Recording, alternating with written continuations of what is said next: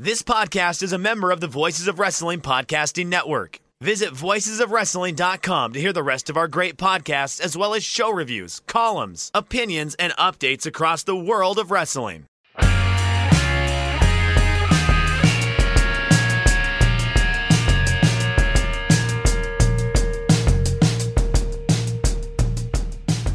Hey kids, do you like professional wrestling? We like professional wrestling too. This is Shake Them Ropes. I can remember the name of my show. Just Shake Them Ropes. I'm Jeff Hawkins, joined by blue-balled Chris Novembrino. You know, He's a little crabby today. I'm just crabby. I'm crabby. crabby. You know, sometimes life hands you lemons, and it hands you those lemons in the nether regions. I am Chris. Who is your? You're kind of a sports fan. I know you're a basketball fan, but who is your favorite team? The team from your youth, that first one that you started to really like when you were like a little child and stuff. Oh, I didn't like sports as a kid. Oh, you were in your room with a guitar? I like books and stuff. I liked Sonic the Hedgehog. Okay, never mind. Super Nintendo. I mean, okay, I can sort of answer this question, Hawkins. Like, I was in Massachusetts in 2004 when the Red Sox won the World Series. And I got to, like, participate in riots up at the University of Massachusetts. The statute of limitations have since passed on all those sorts of things. So I was, like, into the Red Sox. Johnny Damon and Kevin Millar and Pedro Martinez, Manny Ramirez. It is going well. It is. And I love football too, Hawkins. I love football. Oh, Chris. Aaron Rodgers. I'm sure you're big on Aaron Rodgers. Love him. Yeah. Being raised before the advent of being able to have a video game, somewhat. You know, my parents weren't big on video games, and not having cable as a kid. I was raised on sports on broadcast television, and my Cincinnati Bengals, first time in 31 years, they are going to the AFC Championship game. I am flying out tomorrow my brother got me a free ticket because he is a Kansas City Chiefs fan and said if they ever play in the playoffs, I'll comp you the ticket. And it's weird sports fandom sometimes. It's one of those things where it's like we hadn't won a playoff game in 31 years, and I went to the game, and I'm like, this is gravy. And then we won last week, and now you're greedy, and you have hope, and you're like, if we don't win the whole thing, it's a disappointment when it isn't. But you get in that kind of mode, and it's like I have endured 25 years at least of mockery over my sports team choices. So I'd really like to win this one, but no, it's going to be fun. It is. I thought maybe you were a Dallas Mavericks fan as a small child, but maybe No, I didn't grow up here. I thought you might have. I apologize. No, you don't really know me. Not a big Richie Adubato fan, are you? Well, you grow. You're a masshole. Yeah. Well, kids, the first of the big four happens on Saturday, right down the road from Kansas City in St. Louis, Missouri. Your boy almost tried to do the double dip, but that's way, way too much. We'll have a preview of the Royal Rumble, who we like, who we don't like, hits, misses, prop bets. No, we're not going to have prop bets. Brought to you this week by HelloFresh. We will tell you about them a little later. Getting into the news, Disney making a deal with WWE to stream the WWE Network in Indonesia.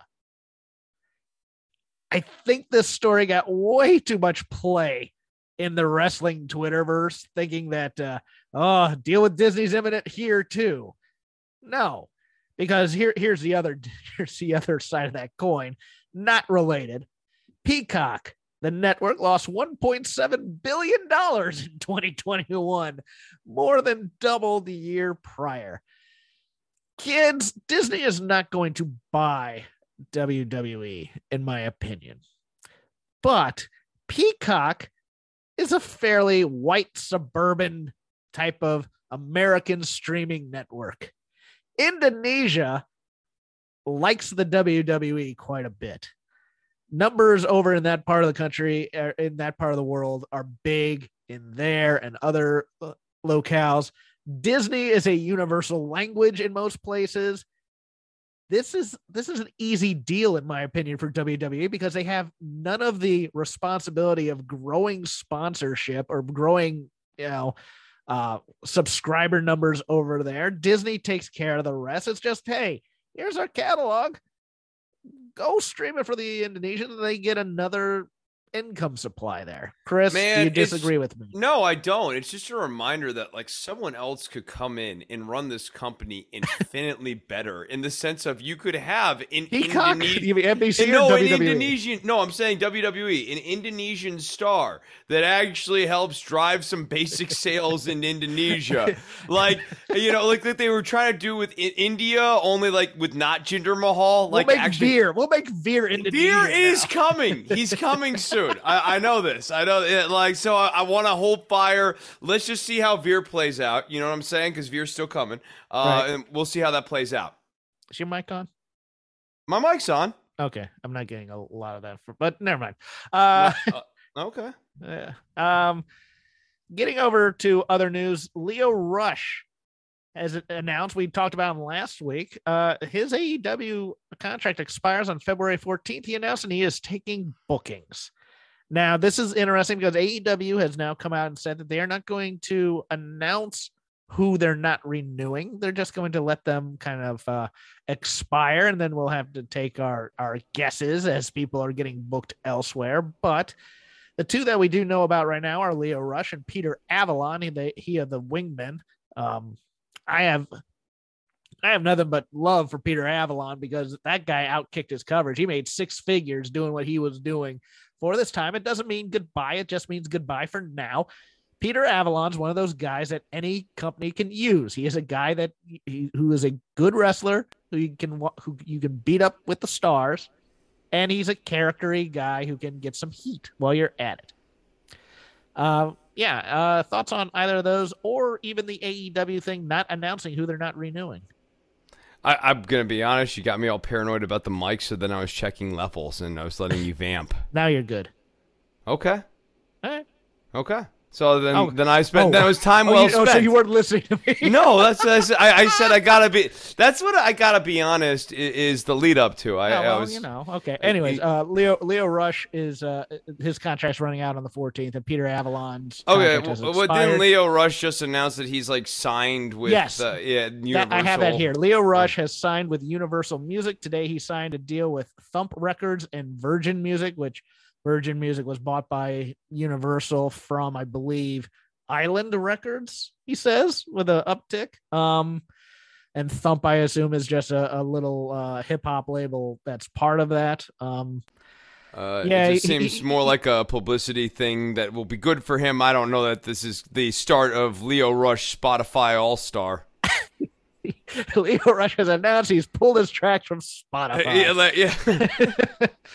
Yeah. No, I don't know. When he signed with AEW, and I know Tony Khan really liked him a lot.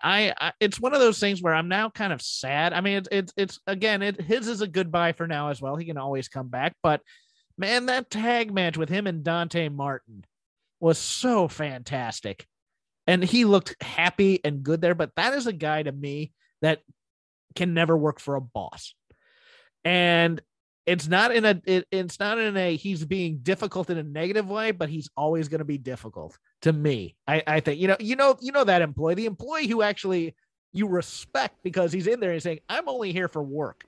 I'm not here to make friends with any of my coworkers. I'm not here to have a lovely little birthday party in the break room. When you say we're a family, that's crap. Okay. I'm here for 8 hours. I'm not doing overtime just to be nice to my boss. I'm out of here. That's the kind of guy, and that's the kind of guy an independent contractor has to be. So good for Lio Rush. Opinion. But that's going to be a problem for him in this specific industry, because unlike other kind of independent contractor-y industries, it's a small market. You have two bosses. There's either Vince or Tony Khan.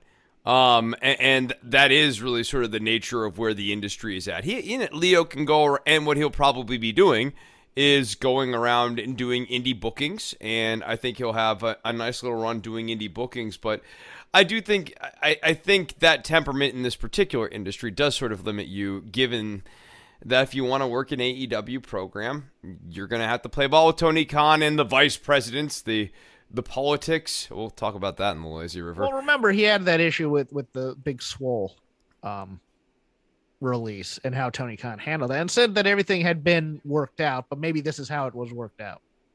Yeah, that's what I mean. You know, like I think that's what I'm saying. So, I mean, there's another thing. This is a guy who, I think you've got the right beat on him. This is a guy who can't really work for a boss. He has to be his own boss. And unfortunately, this is an industry where you're an independent contractor, but you still have to have a boss. Also, just a little bit of a note on this music signing that came out tonight, this evening. Universal Music, part of the NBC Universal family, part of the Peacock family, which WWE is a part of. Over on the Dynamite show, which I do over at Fight Game Network, my co-host there opined that possibly maybe Leo Rush, with the right deal, even though he's never going to be a star, goes back over to the Evil Empire there for Vince for a while and just gets the money he can while he can. I could absolutely see him going over there and doing an NXT spot. I think at this point they're willing to throw pretty much anyone who's willing to show up on NXT to carry some of these greener guys along to halfway decent matches. And they're not particularly concerned about coherence as they're doing it. So Leo Rush might actually be a perfect fit for some of this stuff. Like, real talk, Leo Rush could work well with Mr. Carmelo Hayes. Yeah. Mr. North American Champion. He'd be good. Yeah. Was announced by WWE this week that NXT Stand and Deliver will be a matinee on the same day as the first night of WrestleMania. I cannot think of a worse idea. Tell me this show doesn't matter without telling me this show doesn't matter. Okay, we're gonna go watch wrestling for 3 hours, maybe 2. And then we're going to go watch this show in a stadium. We have to travel because, remember, Stand and Deliver is probably going to be at the Dallas Convention Center again. Yeah. Bailey Hutchinson? Yeah, right. The K. Bailey Hutchinson, but there's no train. Thanks, Jerry Jones. From the K. Bailey to where the Dallas Megaplex is. Right. Yeah, right. So you have to drive out there. That's like 30, 45 minutes. We're talking about with traffic and stuff. It's going to be like an hour 20. And then it took, it took us an hour to get in. That stunk. And then we're going to watch a 3.5, 4 hour show. And then, I mean, dude, why do you need to do anything else in your life? You could just go and watch wrestling for 10 hours. You could just in a day. You could just do that. I've done that before. It's not it's not. Yeah, right. It stops being fun at a certain point, even if any of the discrete things that you would have watched, even if it's really good wrestling. Yeah. Too. It's like, my God, there's only so much you can take in a day. Also of interest, Ring of Honor announcing Supercard of Honor tickets went on sale today, April 1st in Dallas, Texas, WrestleMania weekend. Interesting to me because I didn't think they were coming back. Yeah. They're coming back.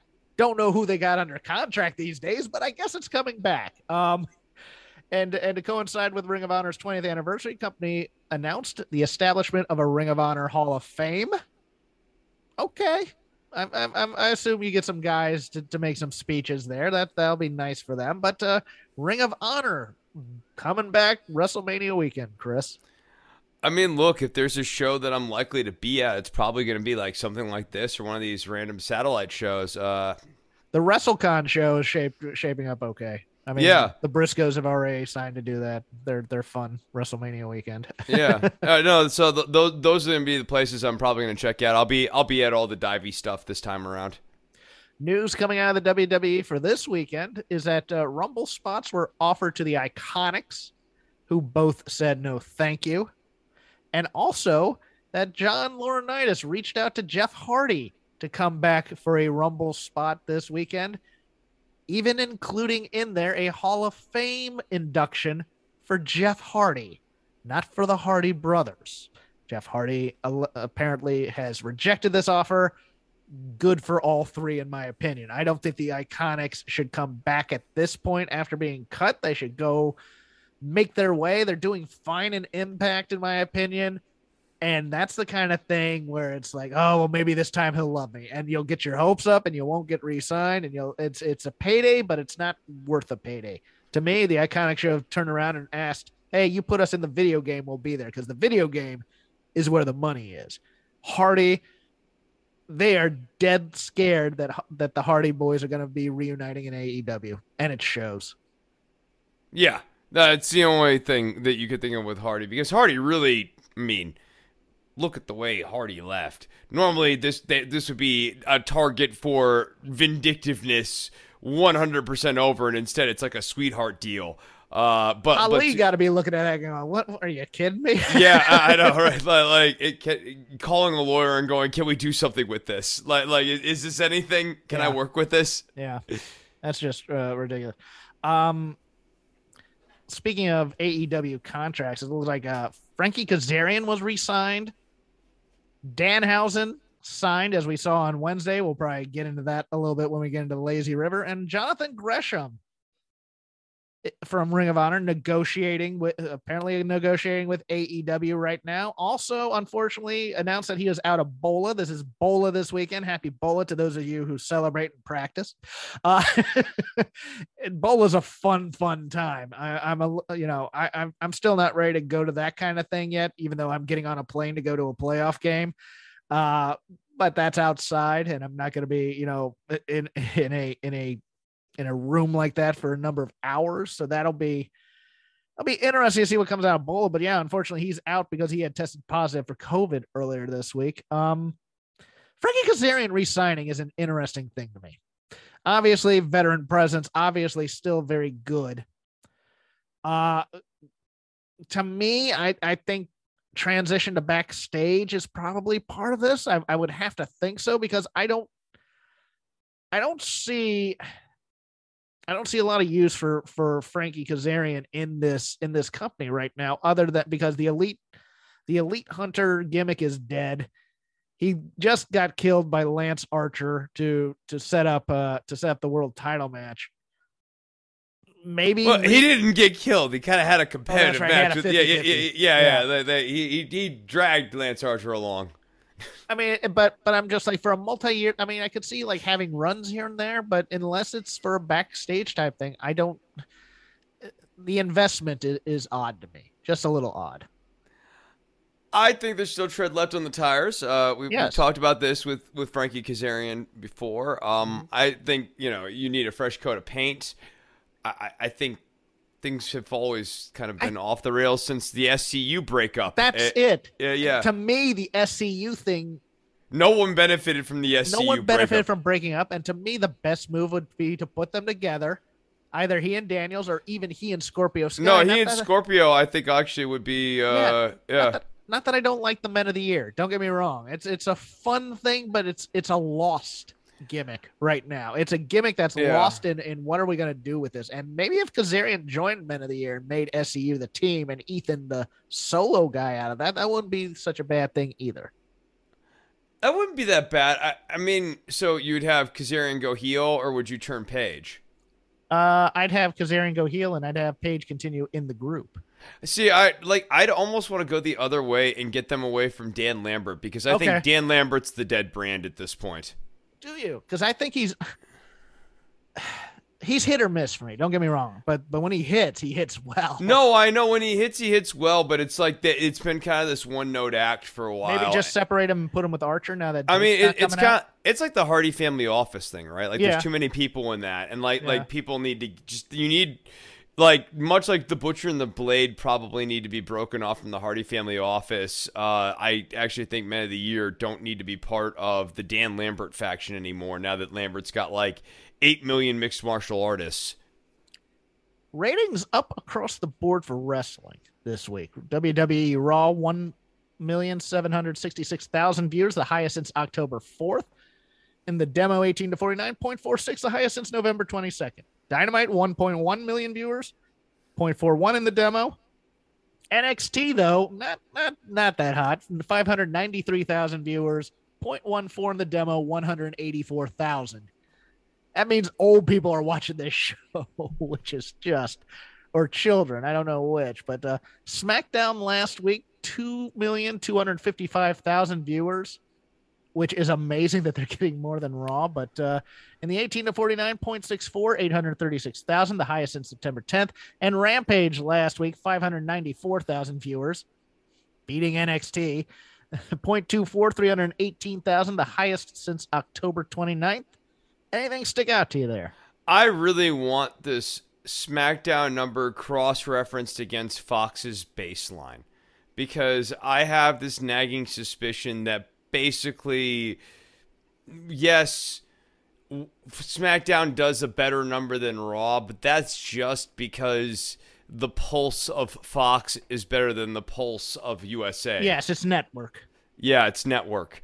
And I think what is more real, whenever I'm looking at these numbers, is the year-over-year decline of Raw's performance on the USA Network. And while 1.67 is like the best from November or whatever, there was a point in time a few years ago, and the pandemic's hurt them for sure, but they were declining even prior to the pandemic, where they were popping, more reliably over 2 million.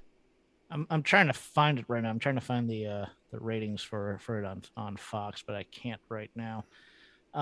Yeah, but I mean, Last Man Standing was the thing that it did, and there was concern that there wasn't. I think it did like 3 million on a Friday, but that was because people love Tim Allen, and it was marketed towards an older audience. That's also true. Yeah.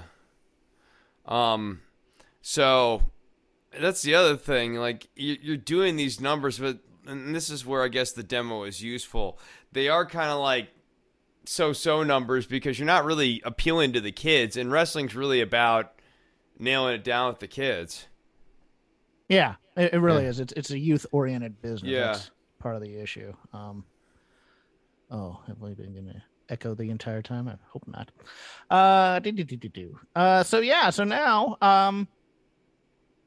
So now that's gonna be the end of the news segment. I'll give a shout out to our sponsor, HelloFresh. With HelloFresh, you get farm fresh, pre-portioned ingredients and seasonal recipes delivered right to your doorstep. Skip trips to the grocery store and count on HelloFresh to make home cooking easy, fun, and affordable. That's why it's America's #1 meal kit.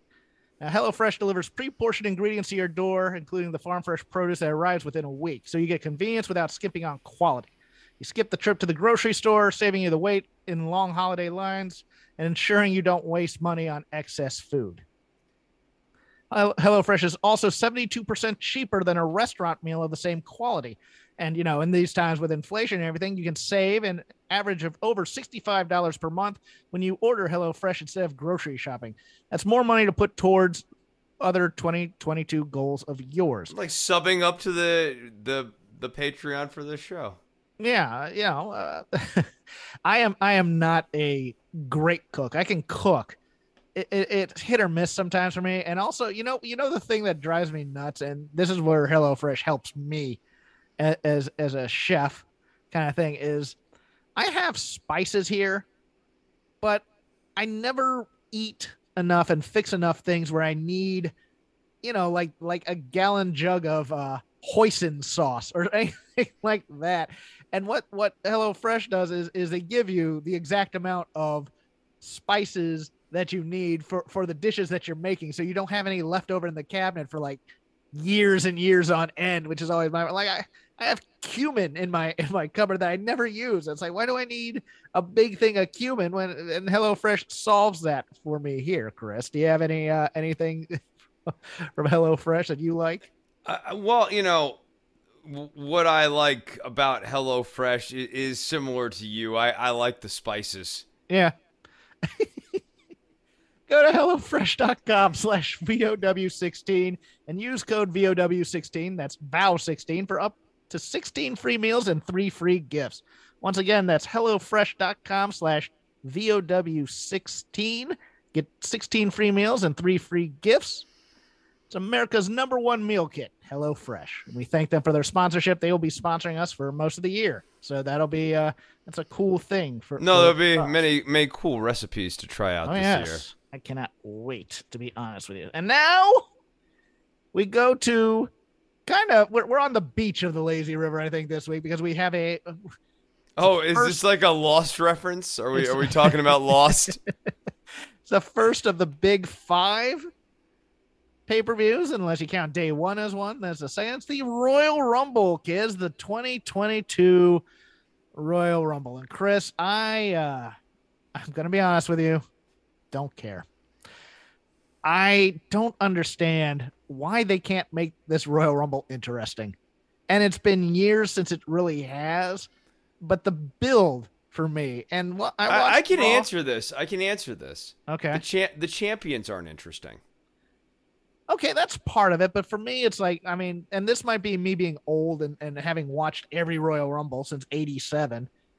To me, the main eventing of WrestleMania takes away a lot of the potential for some random guy could get a great late number and make a run in it and do that story, so to speak.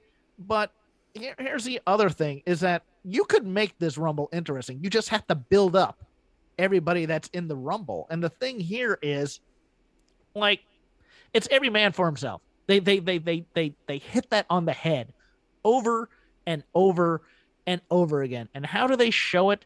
They show everybody acting like a jerk to their friends instead of, like, okay, WWE is in bed with Bunham Murray for Miz and Mrs. and Total Bellas and Total Divas. They know reality television.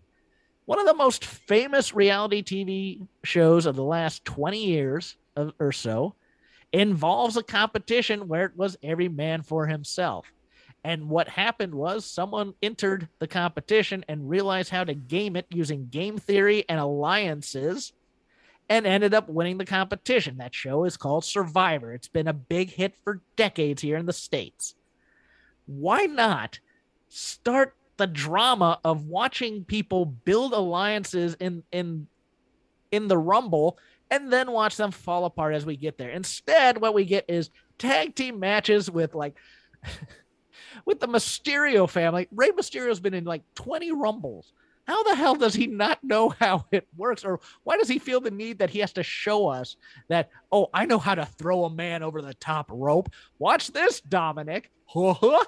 Every tag team acts like jerks to each other, but this is part of the bigger problem with not being able to build baby faces as well, is that every single friendship in the WWE at all times is transactive in nature. It's because Vince doesn't believe in friendship. You never get, this was brought up to me earlier, you never get great reunions. You never get, reconciliation. You never get the high drama that comes with friendship and things like that in there. Instead, you just get guys who turn on guys one way, because I saw the brass ring and I wanted to grab that opportunity, blah, blah, blah, blah, blah. It's the same thing year after year after year. Why can't we change up the build somehow, Chris? I mean, that's like it. Why can't we have a build, like a real build? And this year really felt like the build was what you were describing, and then also I saw a video package where they're explaining the rules. Yes, they do this every year. The numbers don't lie. The numbers don't lie video. Yeah, and I think that you're right. Like, why is this not interesting? Well, the champions aren't interesting, and the path of being a challenger isn't interesting. There are not intriguing challengers who have unfinished business with these champions. The answer, in short, is there is no long-term booking in this company, and the Royal Rumble, without long-term booking, is merely a battle royale. Yes. No, you're exactly correct on that front. And the thing to me is the early Rumbles where you're just doing the Royal Rumble Control Center and Vince growling out the names like Native American Tatanka, things like that. and Gene saying, who else has entered? Nikolai Volkov and Boris Zukov, the Bolsheviks. We're going to hear from them now as they are in the Royal Rumble, and they do their dumb little green screen promo and with Slick in the back. And, that was at least a build of some kind, and everybody wanted to win the Rumble. Blah, blah, blah. And instead, what we get is these dopey things where, 8-man tag, then breaks down. And then at the end, people start throwing each other ropes because. And then commentary has to just hammer over our head that if that was the Royal Rumble on Sunday night, it would be an elimination. Because I didn't even hear it this year. And I already know that it was said multiple times in that broadcast. It's like number one, we have the memory of fruit flies, apparently, for those of us who have watched wrestling for years. But even if you're new, all you have to do is say, if you throw a guy over the top rope, he's eliminated. And instead they have to show us week after week after week. And then Michael Cole, if that happened in the Royal Rumble, he'd be eliminated by his own tag team partner. Booga booga booga. And you're just like, God, what?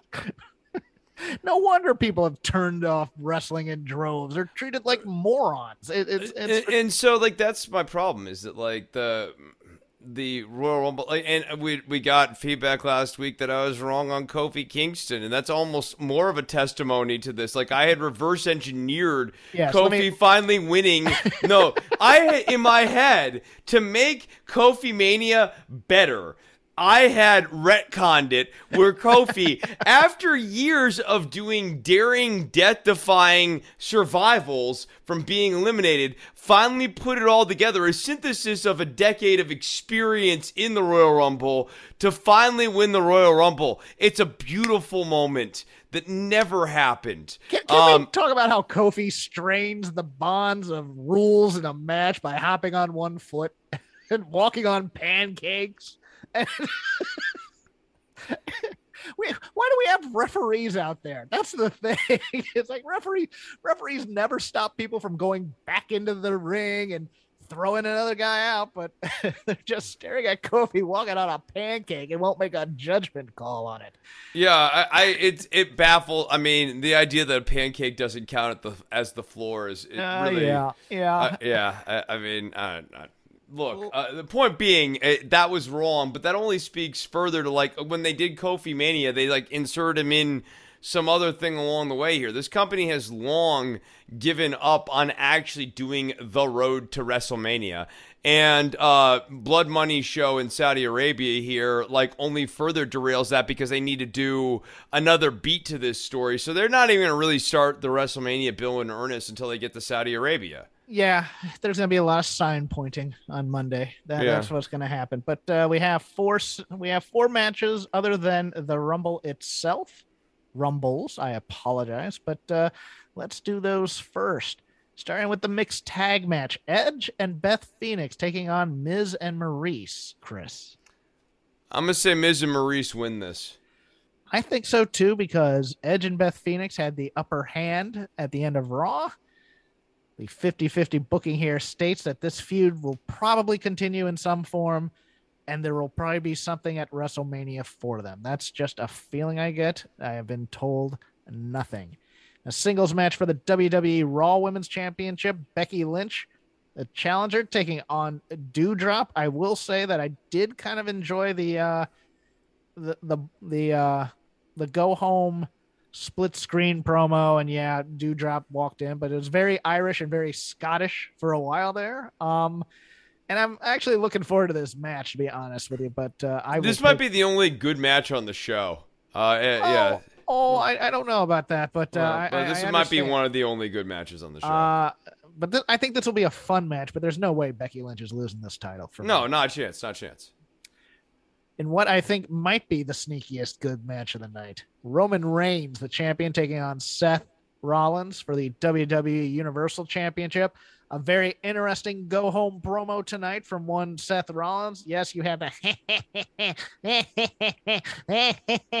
all the time, but bringing up some things from Roman's past, such as the wellness violation, or kind of towing that line. I kind of dug that. Roman deep in contemplation during thing about about trying to forgive Seth and stuff like that. I could see in this going on first and Seth Rollins winning the title.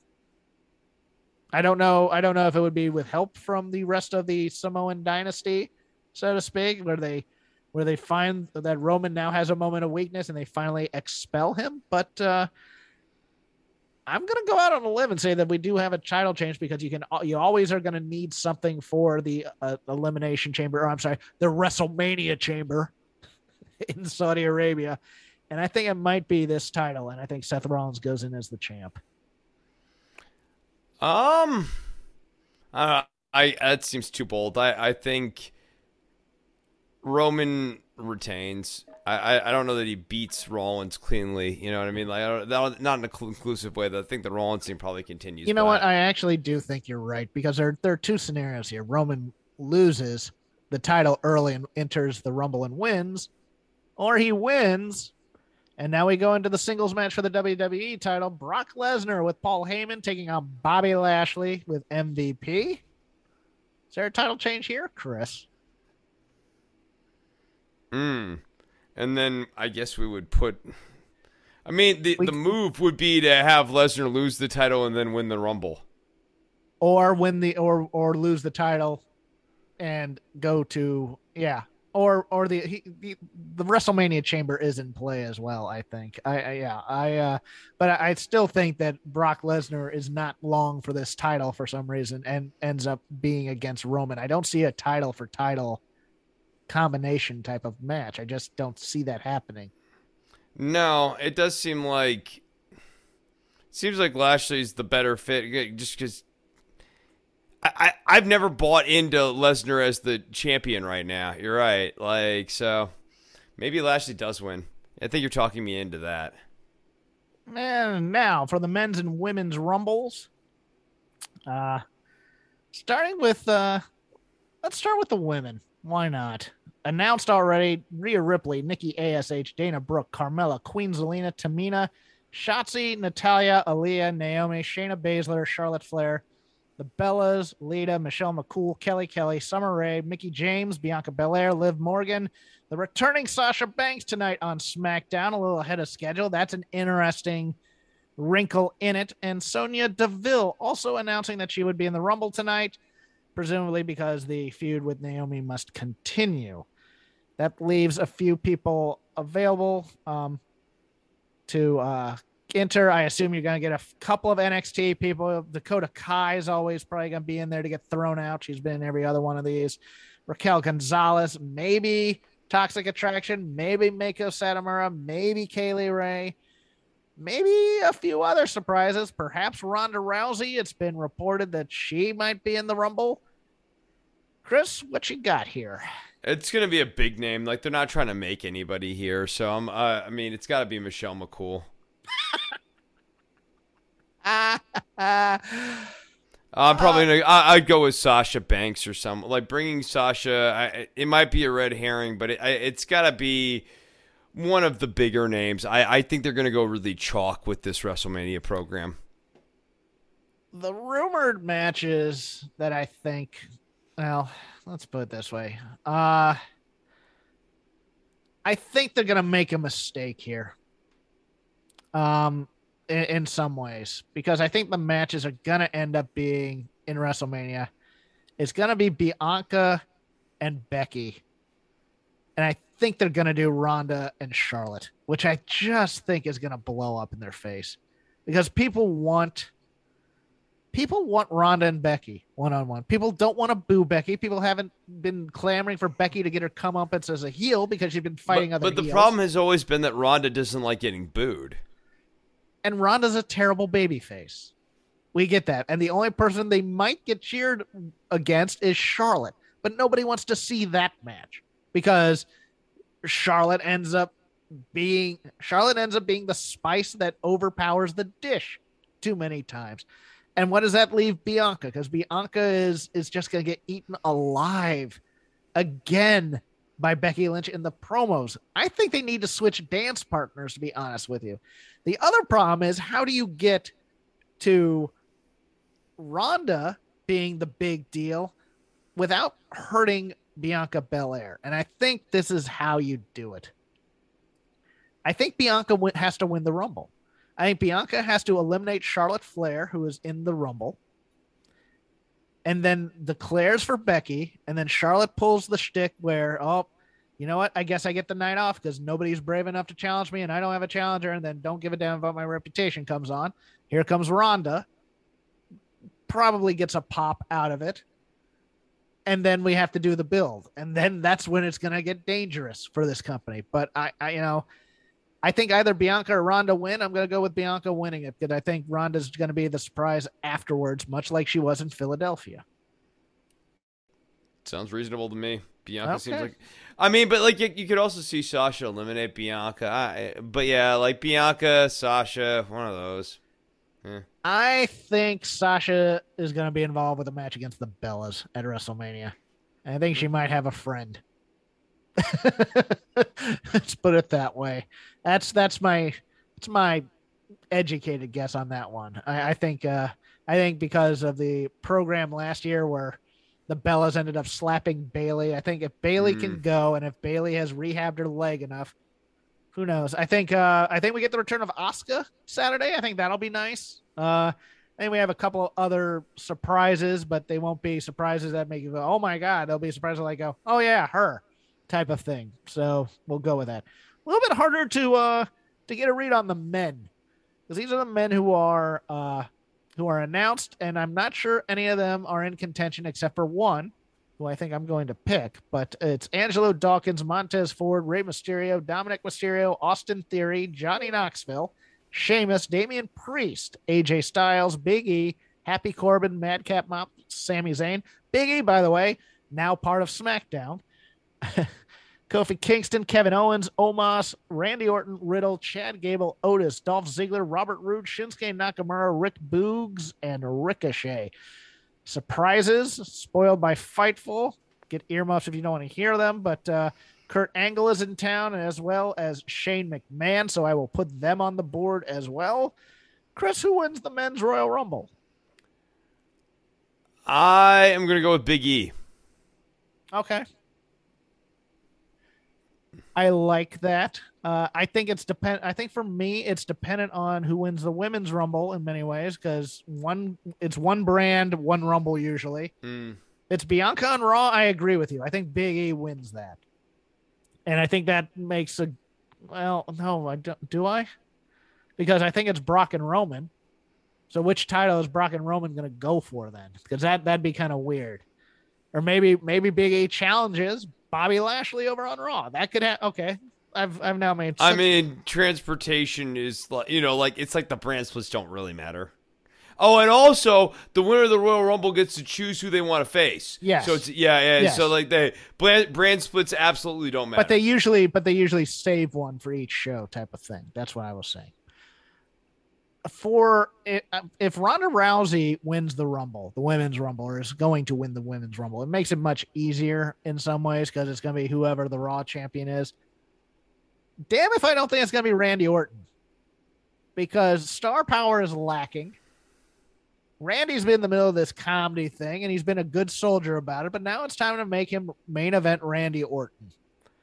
And I could see them doing this with Orton. I could also see them doing it with Omos, to be honest with you. I could see them giving Omos this Rumble win. I still think Omos is probably going to be the Kane of this year, and I think he's going to eliminate he'll probably eliminate like the War Raiders or something if they're in the Rumble.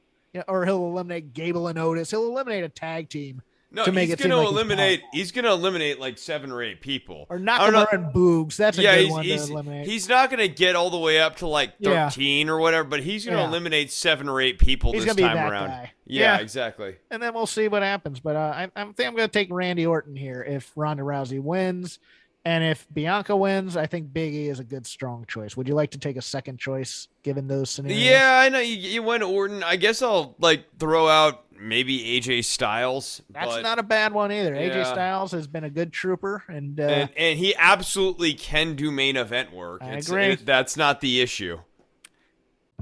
In the hobby, it's not easy being a fan of ripping packs or repacks. We hype ourselves up thinking, maybe I can pull a Ken Griffey Jr. rookie card, But with zero transparency on available cards and hit rates, it's all just a shot in the dark. Until now. Introducing Slab Packs from ArenaClub.com, the only repack that provides real value, a complete view of all possible cards, and clear hit rates for each one. Now, when I buy Slab Packs at Arena Club, it finally feels like I know what I'm getting. I was able to open an Arena Club Slab Pack, and I'll be honest, it was a lot better than what you normally do. Say you go to a card show, and there's a random innocuous brown bag of cards, and yeah, you can open it and look, it's going to be junk. You know what I mean? Like, you know what you're probably going to get in those. Maybe you find that fun, and sometimes I do. Sometimes I like just opening up cards and saying, hey, look at some random cards or whatever. But if you're really in this game to find value and find particular cards, it sucks to have to buy these mystery packs, and it ends up being, almost nothing, nothing of value. Not with Arena Club. You can display, again, of all available cards, hit rates, grading, so you know that when you're opening up the slab pack, you are going to get something valuable. You are getting something good. And Arena Club, in addition to having those great slab packs we just talked about, is also a marketplace for card collecting, buying, trading, selling, displaying, all that sort of stuff. But those Arena Club slab packs, man, they are revolutionizing the repack game with transparency. After your pulls are revealed, they'll immediately be placed in your vault for safekeeping or trading and selling, and you can have them officially graded by Arena Club as well. So again, sending these things off, it's going to be officially graded by Arena Club. And the Arena Club grading process is accurate, fast, and transparent, with full grade rationale provided and explanation of how your card was scored. So whether you're buying, selling, trading, or displaying, Arena Club is the card collecting platform that you have to check out. So right now, I've got a special offer here for Voices of Wrestling Network listeners. You can get 10% off of your first purchase by going to arenaclub.com/VOWnet. Again, that's arenaclub.com/VOWnet. Now, that's a crazy offer. That's 10% off a $400 slab pack. $40 off right there. 10% off your first purchase. No matter what that purchase is, 10% off. Again, that's arenaclub.com/VOWnet. arenaclub.com/VOWnet for 10% off your first purchase on Arena Club. And we thank them for sponsoring the Voices of Wrestling Podcast Network. This country was built on a distinctly American work ethic. But today, work is in trouble. We've outsourced most of our manufacturing to other countries. And with that, we sent away good jobs and diminished our capability to make things. American Giant is a clothing company that's pushing back against this tide. They make a variety of high-quality clothing and activewear, like sweatshirts, jeans, dresses, jackets, and so much more. All made right here in the USA, from growing the cotton to adding the final touches. So when you buy American Giant, you create jobs for seamsters, cutters, and factory workers in towns and cities across the United States. And it's about more than an income. Jobs bring pride, purpose. They stitch people together. If all that sounds good to you, visit American-Giant.com and get 20% off your first order when you use code STAPLE20 at checkout. That's 20% off your first order at American-Giant.com with promo code STAPLE20. That is our Royal Rumble preview on a Saturday, kids. So you'll probably be waking up to Shake Them Ropes and listening right now, hopefully. But you got to remember, it's this evening. It's not on Sunday. If you're turning on Sunday, you've missed the Rumble. Or you could just go and watch it later. And honestly, like, if you listen to this and then go and watch the Rumble, did you really miss anything? That's very true. Ours was far more enjoyable and more surprises than anything. Yeah. But right now we're going to open up the lazy river of wrestling criticism. Let it flow. Anywhere. Chris, I was selfish during the Rumble preview, and I went first last week, so you are going to get to choose where we go first, sir. Okay. Man, where to begin? All right, I guess it's just top of mind, and that's how I like to roll. Adam Page. I want to start this Adam Page Murder Hawk Monster promo here this week. There was a key spot in this promo. I think you already know where I'm going. A Texas death match? Like, this is not what a champion needs to be doing. Adam Page looked like a total goofus there, and there was no recovery at the back end of Texas Deathmatch. Like, once he did that, yeah, he'll beat Lance Archer or whatever. But when's this guy going to be cool? This guy has not been cool for most of this title run. He overcomes the odds or whatever. John Cena did that, but like we're trying to do better than Cena, right? Like this guy needs to be cool. Chris, name an act in AEW that you take seriously. Because here's my issue, and this is across the board. Even Moxley's getting a little bit too ha-ha wacky. Eddie Kingston still brings it for me a little bit. Mm-hmm. Maybe Punk, but Punk, has his moments. Maybe Serena Deeb brings it. Serena for me. Deeb, yeah, Serena Deeb's great. But you're saying on the male side of the roster right now, which is what generally brings in the ratings. Right? No, for sure. Presentation and all that, but yeah. No, I'm just trying to get there. Boy, who's like, even Danielson sort of nerfed Punk. It's amazing. We'll get to that, but yeah. I don't want to leave dead air here. So no. But that question is a compelling argument. Because I don't have a good answer for it, and you gave me a lot of time. And this is where not to co-opt your point, because we can go back to Adam Page. Trust me. This is where my issue with the Lights Out match comes in, because it's a Lights Out match. It was built as this serious thing with Adam Cole and Orange Cassidy, and Orange Cassidy is crushing the glasses in symbolism and is coming out fighting mad, and the two of them are fighting mad, and they're fighting on the outside, and it's like, yeah, go get it. And he reaches under the ring, and there's Danhausen. And we're doing the dogs fighting, the cartoon dogs, and then Bugs Bunny comes in and goes, I think I lost my way to Albuquerque, and goes out. And look, I like unrepentant stupidity. I like unrepentant stupidity a lot. I don't like unrepentant stupidity in anywhere between the upper mid card or the main event, unless it's for like a one-time shot at the title or something like that. Like, you give me Shinsuke Nakamura and Toru Yano, I'm watching it. Give me Omega and Yano, I'm watching it. But we have Orange Cassidy already. Danhausen is a lovely personality. He's very funny. I saw this, and when it got the crowd reaction that they wanted, but Adam Cole is in there with his jaw dropped. Orange Cassidy is looking at him like, who is this guy?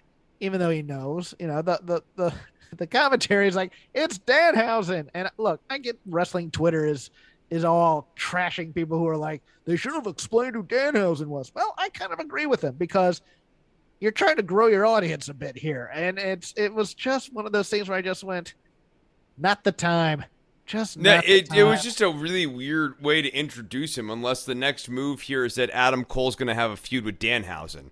The only way that made any sense to me is if that was literally the beginning of the Adam Cole-Danhausen feud. And I'm not calling for that. I'm just saying that's the only way I was able to make any sense out of having that spot in the match at that time. Yeah, I'm with you. And I agree with you on the Cole thing, just to bring it back to that. I just really, that was just a note that hit me wrong all the way. Yeah, no, I had a very, very strong reaction to it. This week I did it a little bit different, where I was like watching, and I was actually like had your DMs open. I was just like DMing my thoughts as I was watching, and like he said that, I was just like, oh, come on, dude! Like, when are we gonna get it right with this guy? I think, honestly, what we should be seeing with Adam Page against the Murder Hawk Monster is that he's hunting Lance Archer. That Lance Archer spends this entire title chase being chased by Adam Page. That'd be kind of cool. Yeah. I want like an inversion of expectations from this point. I want a little bit more heft in the Adam Page character. Everybody knows he's a good wrestler. And Does his everyone knows choreography he's great. ultimately going to beat Lance Archer. Yes. So, like, that's what I'm saying. Like, having him chase Lance Archer here is not going to be at Archer's expense. It's going to be to build Page, which And that would help Archer too, because Archer comes out, does the whole bullying gimmick, throwing around ring boys occasionally. Used to spit water before COVID thing, Yeah. comes in, storms, wrecks stuff, and leaves type of thing. I like that idea. I like the idea of I'm not the one being hunted type of thing. I think that'd be kind of cool out of Page. I like that idea a lot. Yeah, I need something different out of this guy really, really badly. That's all I've got on Page. It's a shame I'm so ice cold on him because I want to like him. Something that did not hit a right note with me on the same Dynamite show, and it wasn't that this was a bad segment because I liked what it did at the end. I liked the beatdown, but the MJF Punk promo back and forth, which is a go home for the Chicago show. In my hobby of improv when I was teaching it, there was always this, when young improvisers would get nervous, they'd start bringing in other things other than the connection between you and the other person on stage. They'd bring ancillary characters. They'd talk about things that were supposedly in the environment. They basically, they were scared to make the connection. Now, I'm not saying that's what happened here. But this MJF, the public trial of CM Punk in front of the Cleveland audience thing did not work for me. I wanted this to be him spitting fire at Punk as opposed to him playing to the audience to try to turn on Punk. I don't think this worked. This didn't work for me. And, I think the notion is that MJF is calling Punk a fraud. I get that. But this is the last set of promos between the two before they have their match. And I really wanted Kingston Punk rather than what this was. Now, the beatdown afterwards, I thought that was a lot of fun, other than the fact that I thought it was time to turn Wardlow during that. Even if Wardlow had just said, no, I'm not powerbombing, and just walking away, I think he would have been over like hell after that. I don't know how you find a hotter crowd to turn Wardlow in than Cleveland, his hometown. But the MJF Punk thing left me wanting a little, Chris. Yeah, it left me more than wanting. You're actually more charitable to this segment than I am. I had a lot of problems with this segment. So I think with Wardlow, you're starting to get into where I was going. I thought that the mismanagement of Wardlow was pretty severe. I didn't think he got enough time in his enhancement match prior to this segment to really bask in the crowd glory and establish the warmth, because this is really supposed to be a scene in 3 acts, right? We have Wardlow come out, and we in this first scene, Wardlow squashes the 2 guys.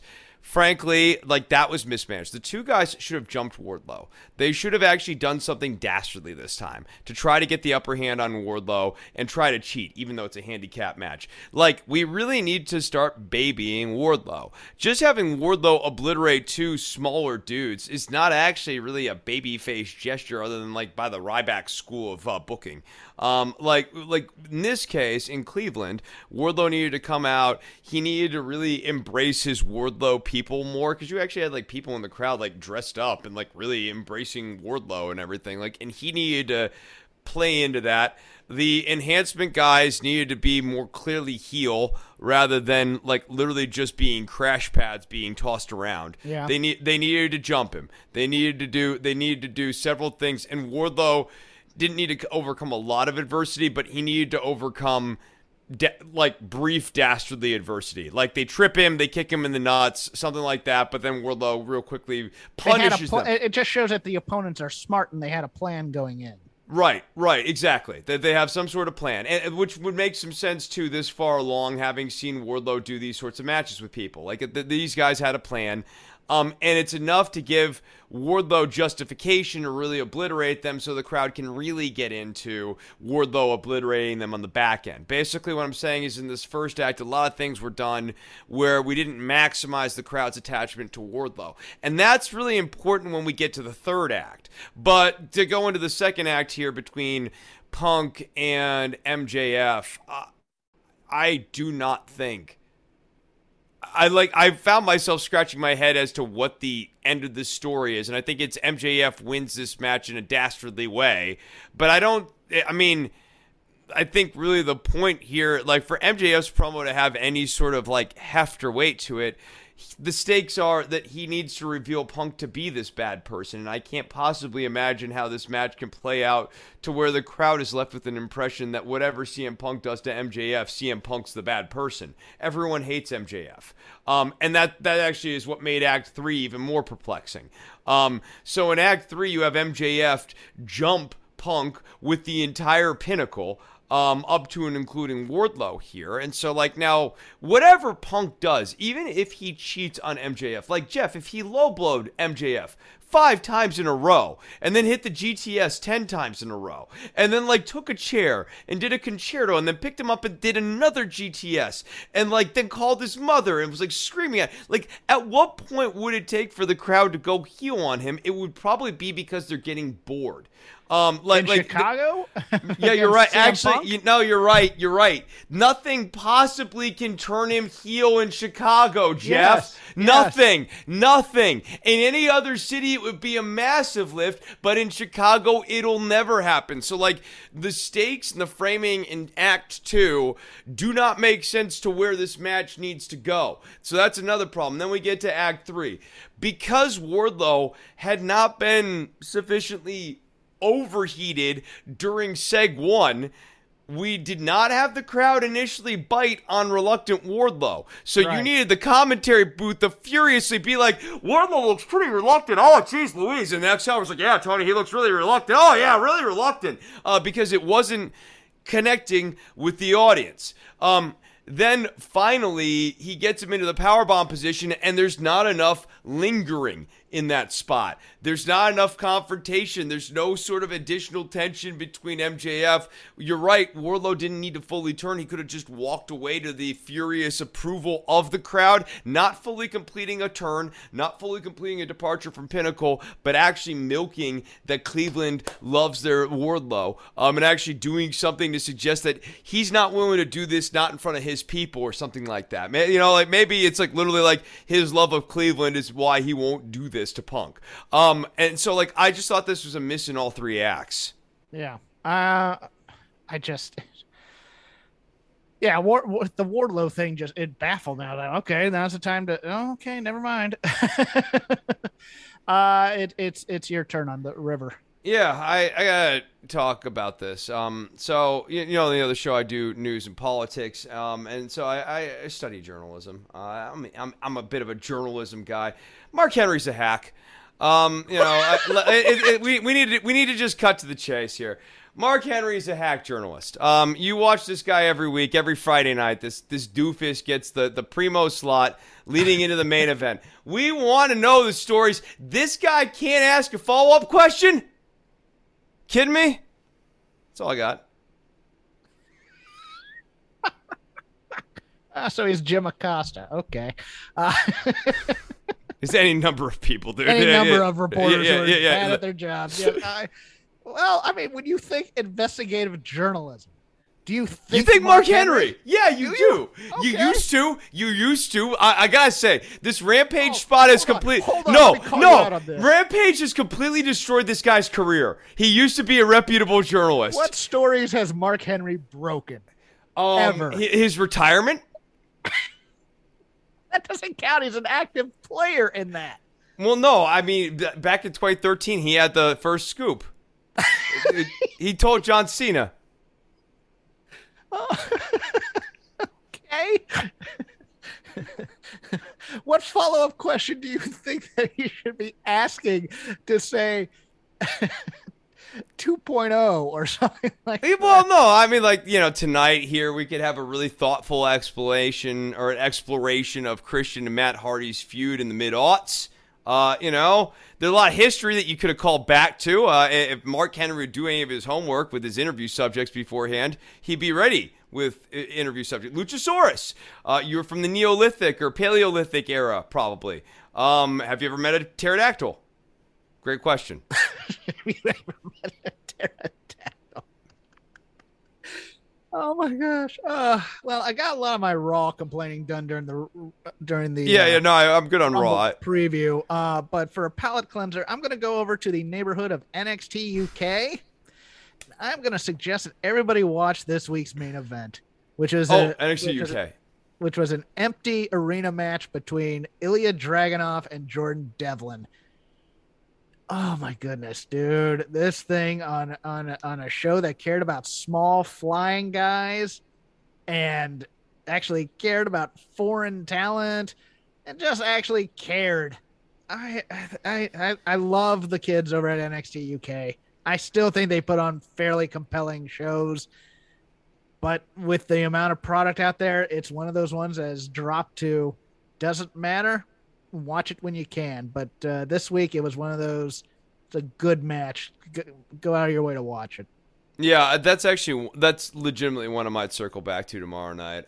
My next pick here is MSK over on NXT here. We got to go there. This Dusty Classic stinks. And geez. Wes Lee is one of the most annoying people that I have seen in professional wrestling, and never more natural heel. Like it's so amazing to me that they are booking this guy as a babyface. He is so obviously grating.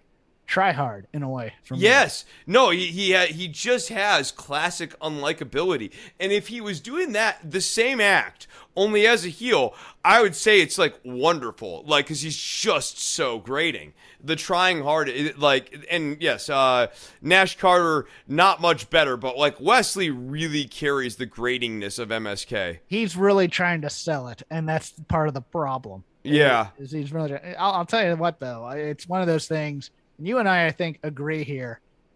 In terms of being hateable in a wrestling sense and has now gone through the looking glass to being ultimately likable, we talk about Chase University and Andre Chase, right? Bro, like I love Andre Chase. I want to make sure I'm really clear on this. I like Bodie too. I think. No, he's great, but like Chase really in a show and in a company that's really starved for like anything remotely interesting in the babyface department, Andre Chase actually works as a mid-card babyface, especially with this teachable moment spot. It gives him the opportunity inside of a match to school, in quotes, a heel briefly, and he can even lose the match later, but gives the crowd a real chance to enjoy watching a heel get embarrassed. And like, wins and losses don't necessarily matter for Andre Chase, but like, he's good promo. He, as you said to me, he is very good at wrestling quote unquote bad and like making like the wet noodle punch and stuff. Yes. And you know that he could actually do like a real punch, but he's doing a deliberative like wet noodle schlocky sort of thing. And, even the Russian leg sweep, it could be stiff. He's choosing to do like the sort of like loosey goosey Russian leg sweep thing.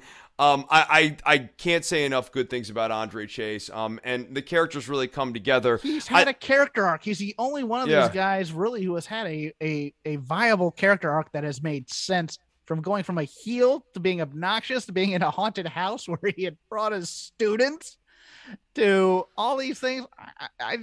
To me, that's a guy that I keep around for a long, long time. And that's also a guy that the WWE kind of looks at and goes, what are you going to do with him? Yeah, they don't get it. Whereas, someone like me, Andre Chase would always have a mid-card program going. Yeah, always. There would always be something for that guy to be doing in the middle of the card. He'd be my occasional Toru Yano gets a random title shot sort of storyline, because it's a fluke win over somebody who teachable moment spot against a heel champion would pop a crowd so hard. Mm-hmm. You have a Kenny Omega gets suplexed by Andre Chase, or Andre Chase momentarily out wrestles Kenny Omega, does the teachable moment spot, pops the crowd, and does the job later on. And if you ever wanted to turn him serious, and you don't really, but if you ever wanted to, he is the type of wrestler and the type of actor in wrestling where if you gave him a build to like the North American title,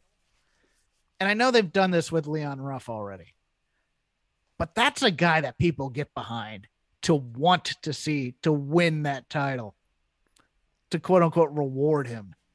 It's been fascinating to me to watch him. on NXT and how even the most jaded, ironic wrestling fans are cheering for him in that building, and it's kind of cool. It's your turn. Yeah, it's just a gimmick punching above its weight.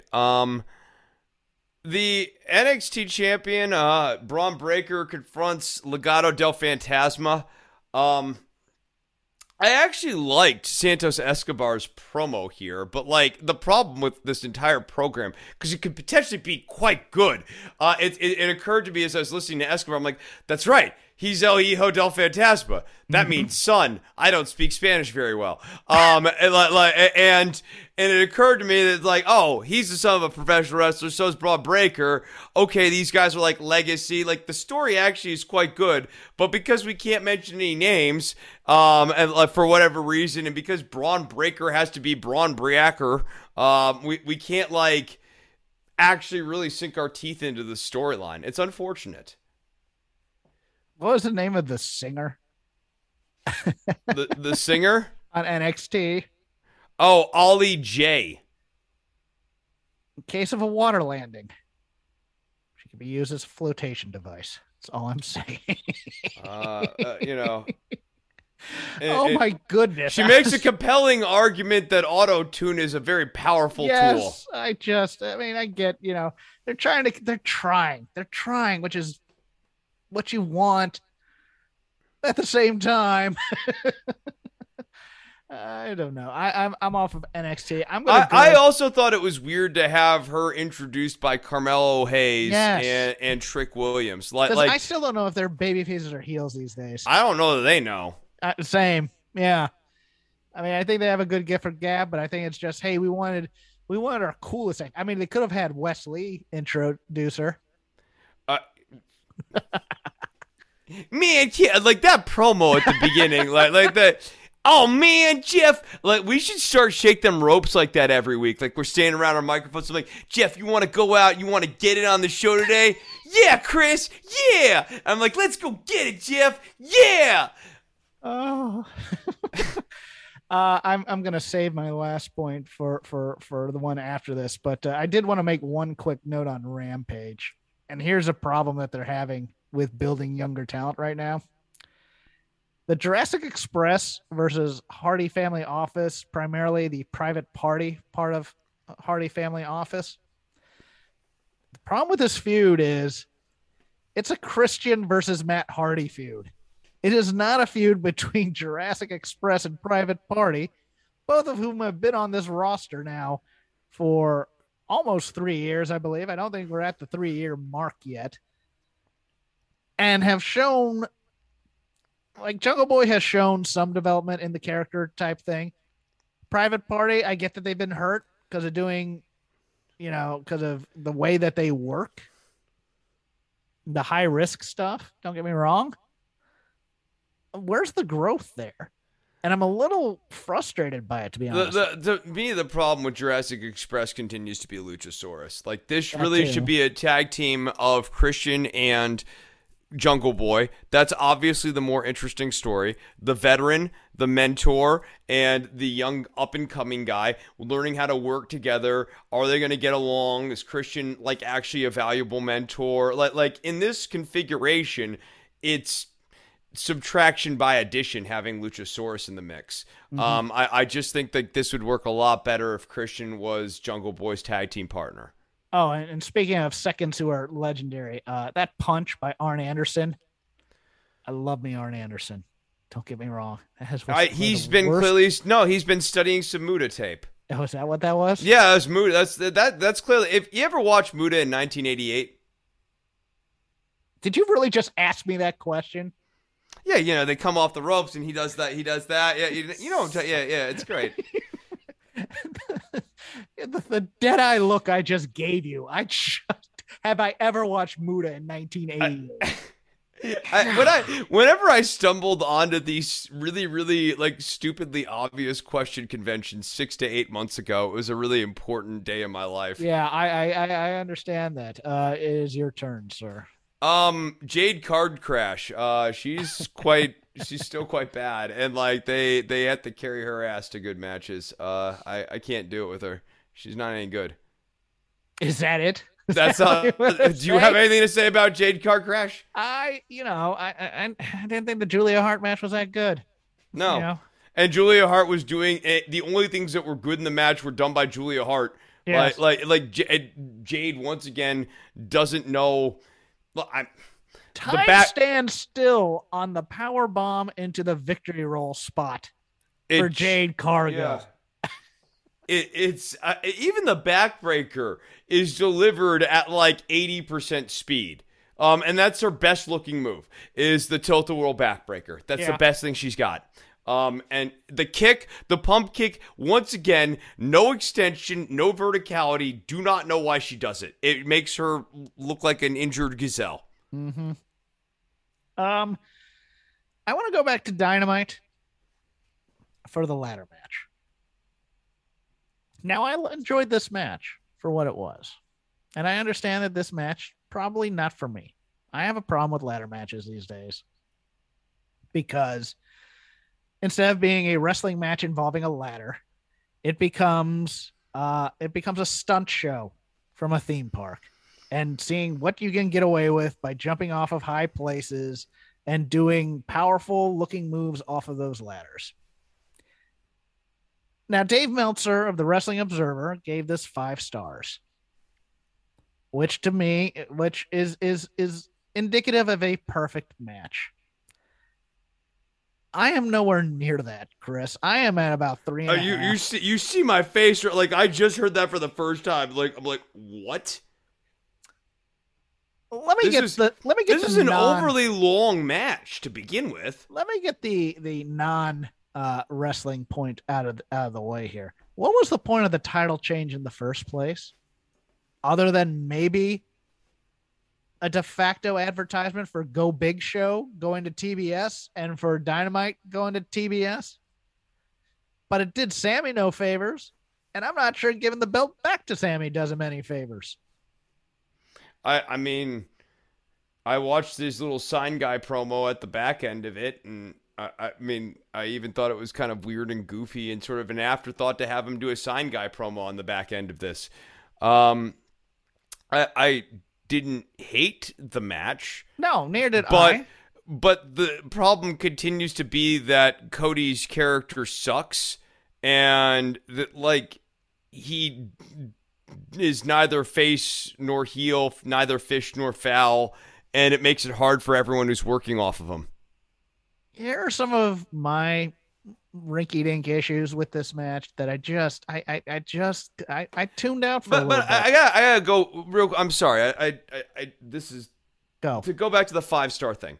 Yes. The fact that Cody's character is so shithouse right now, it immediately sort of disqualifies any match Cody would have in being a 5-star match because his character's not any good. And to have a 5-star match, you need to have good character A versus good character B. I agree with you in principle, but to Dave, what matters now is big high spots. And it's been that way for about 4 years, in my opinion.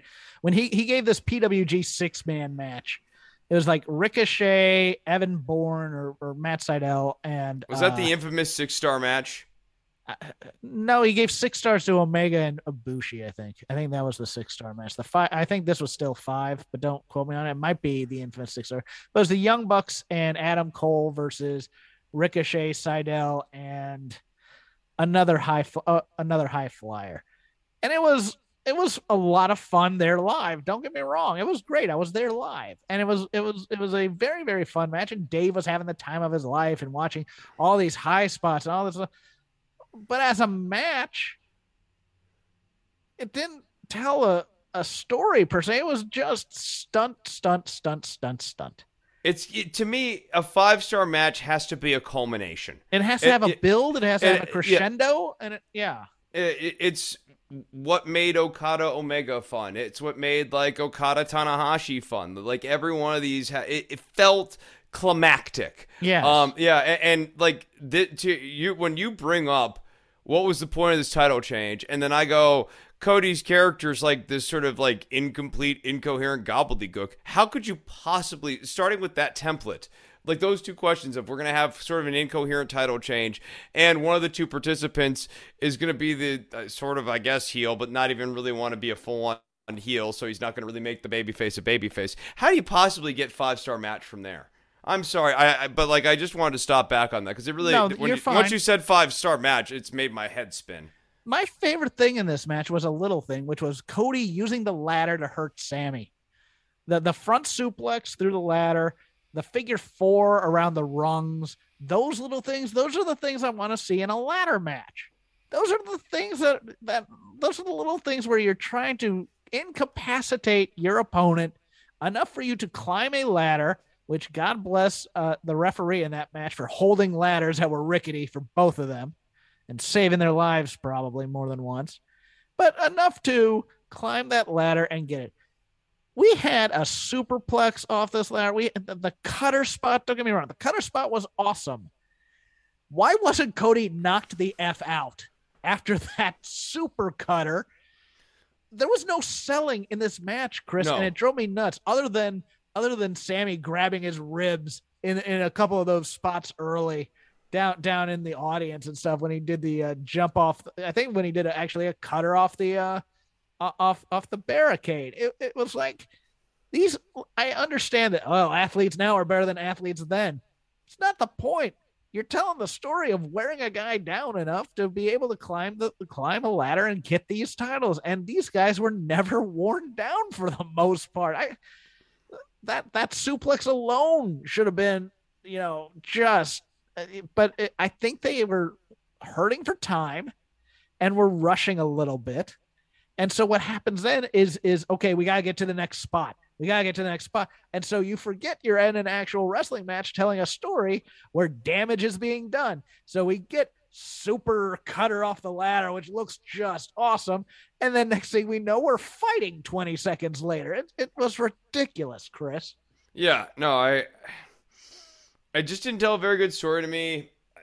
I guess the right guy won, but this is a 3.5-star match to me. Speaking of the right guy won, I have no problem with, this is no DQ. So, you can, the rules there are spotty to begin with. Sure. What is the purpose of Fuego del Sol coming down here and doing the whole, you guys are supposed to be friends, blah, blah, blah, blah, blah. And then Cody tiger drives him as he should have. Well, is that what that was? I was so confused by Fuego showing up. I didn't understand that. He went down there at first, and this was after the superplex off the ladder, and he kind of like shoved Cody a little and asking him what he's doing because I think they were supposed to be at least have a mutual respect thing going here.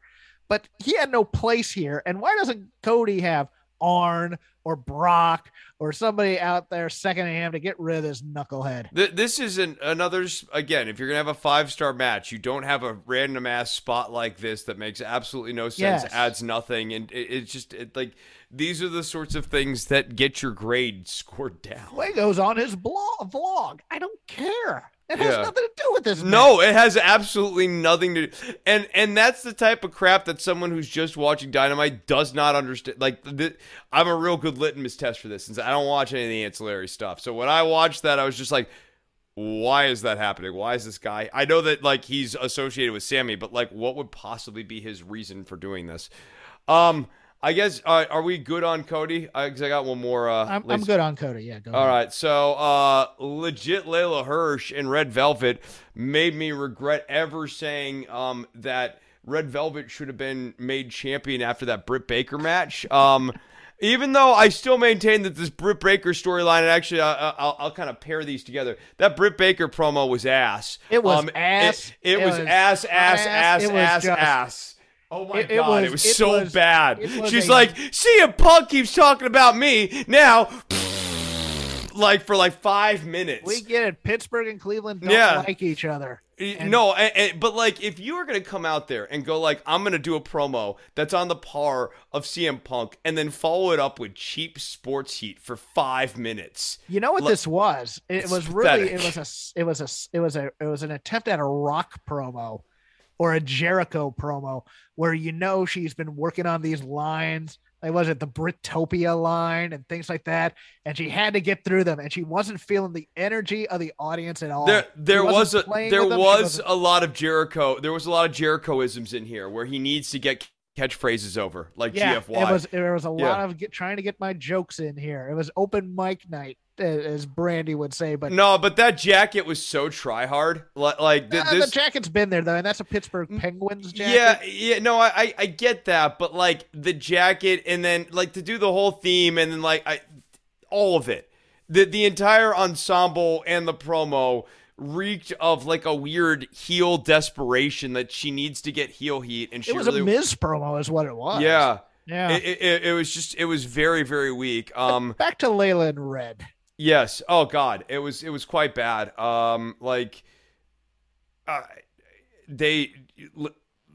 Red, I feel like has regressed. Because there's been some shakiness, but this was one of the most shaky outings I've seen her have. Can I get in here? Yeah, I did have some points on this one, and I just decided I was going to drop them because Cody was more important. But here we go. Red Velvet comes storming down. She doesn't do the shaking, from straight from your mama's kitchen, stirring it up and doing the dance move. She's coming down for a fight. She comes down. She does the double leg, which didn't look terribly good, and she's beating on Layla Hirsch. And then we start doing choreography. And you're just like, no, go back to the punching. Go back to this, make this a fight, because they're mad at her. They're supposed to be angry at her. They're supposed to be, but then it became choreography and choreography and choreography, because that is how they and shaky women. Choreography. Yeah. I mean, there were a couple of okay things here, but there was that one spot when Velvet's on the apron, and it's like first she does like a dance move to the other side of Layla Hirsch just to get a knee, when a knee would have sufficed. And you're just like, what is she doing? Now, here was the thing that actually drove me crazy after that. They go to picture in picture, and that's where all the heat is during this match. That's where Layla starts tearing off the kinesiology tape on the shoulder that's hurt and starts working it over and working it over and working it over. And so we get back to TV, and nobody on commentary mentions this, that she was working over the shoulder the entire. You had 3 people watching this entire time, and trust me, JR this week was checked out. JR making snide remarks. I mean, he was talking about the invisible wall. Yeah, you catch that one? The magical door. Did he call it that too? No, and then who booked that? That was good booking. Came out of his mouth a number of different times. He is just cashing his check and coming in sometimes, and this was one of those weeks where he did. But Excalibur's usually good about that stuff. Tony's usually good about that stuff, and nobody mentioned it. Nobody mentioned the ripping of the tape. Nobody mentioned that she was working over the shoulder during the commercial break at all. And so when you get to this thing where it's like she's doing the rolling arm bar spot, which was they did as she got the knee, and then Red Velvet kicked out at 2 just to get another move in, and you're like, no, that's the finish right there, that hard ass knee into her face. And it was just, and then afterwards, she slaps on the armbar again until Statlander comes down and chases her, and you're just like, and then JR during that time, why do they stop? Yep. The invisible wall. I've always been talking the invisible wall comment. That's the invisible wall comment. Yeah. No. That made Statlander look like a goof. Like, this is again why is JR doing this stuff bad? It's stuff like that. Like, it makes Statlander look bad. I'm still scratching my head about how credible is the Layla Hirsch Chris Statlander feud going to be with Layla Hirsch as a heel. Interesting counterintuitive booking there, to say the least. Yeah, I mean, if that's the match, Layla Hirsch needs to come in here and hook somebody. And by hook, I mean hook Taz's son. She needs to rip off like Julia Hart's arm in like 20 seconds. And that's it. That kind of thing. Because this ain't going to do it. And it's not going to make it believe. It was the same problem with her and Camille over in NWA. Because that size difference is noticeable. And if you're gonna make me believe that, and this was why WWE gave up on Taz, because Taz came out there as a killer first week, crushes Kurt Angle at the Rumble, and then on Raw either that week or the next week, Jerry Lawler is just making short jokes about him. What are you doing? And then they basically gave up hope on him, as opposed to just making him kill people every week and not go 50-50. You have to have Layla Hirsch kill some people on this show, and there are plenty. Look, Sky Blue, put her out there and have Layla Hirsch murder death her. I am fine with that, to get her over as this heel, and put her in Team Taz and make her serious. Oh, that's the other thing. What was the point of that Team Taz beach promo where they're quote unquote training? All it does is Tony is like, we go to their training, and it's Ricky Starks dressed up in a ski bunny outfit, and Hook wearing a fur coat and saying, "We're assassins. Dante, just remember that." He didn't do any training. There's no polar bear stuff here. There's no jumping in the lake or anything like that. It was just Tony saying, "The microphone stuck to my hand." And there was absolutely no point to that whatsoever. It was a bizarre promo. It was just pointless, is what it was. I have nothing else for the river. No, I think I need to close this river. I'm good. Yeah, we need to go. Like, relax a little bit. Yeah. Enjoy your weekend, kids. Enjoy the Rumble for what it is, because it's always fun in some ways, even if it doesn't make sense a lot of times. I was re-listening to I think it was our 2015 show, which we took callers, and that's the one where we got the drop of I'd rather get a DUI than watch this thing. That was the one where the Wyatt family dumped out Daniel Bryan when he was the hottest babyface in the company, and Roman Reigns won. That's always fun. Go look that one up and listen to it. And if this Rumble's worse, go listen to that. Go listen to the callers on that one, how angry they were. But this has been Shake Them Ropes. I am Jeff Hawkins. You can follow me on Twitter at CrapGame13. You can listen to me over at the Dynamite Show on Fight Game every Wednesday night. We tape right afterwards and drop over there. I will not be on Fightful doing the post-Rumble show, as I plugged last week, because I will be on a plane to Kansas City to watch my Bengals hopefully beat the Kansas City Chiefs. You can follow the show at Shake Them Ropes, all one word. We are part of the Voices of Wrestling Network. We'd like to thank our sponsor, HelloFresh. Once again, HelloFresh.com/VOW16.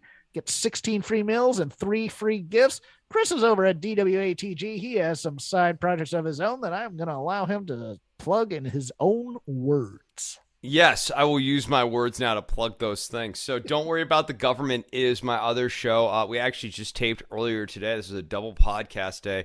I'll be posting up those videos at patreon.com/DWATG over the weekend here. And then the actual edited together, 2-hour show will be available at some point during the week here if you subscribe to iTunes, Stitcher, or Spotify.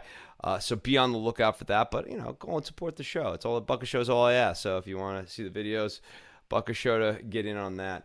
But then my band is called Withered Blooms. I'm posting videos and stuff on YouTube. If you go and sub up to my YouTube channel, Chris Novembrino on YouTube, you can see the Withered Blooms. And we play around Dallas sometimes too, but not right now. Soon enough. Anyways, at DWATG is the Twitter account. That's it for us. See you next week.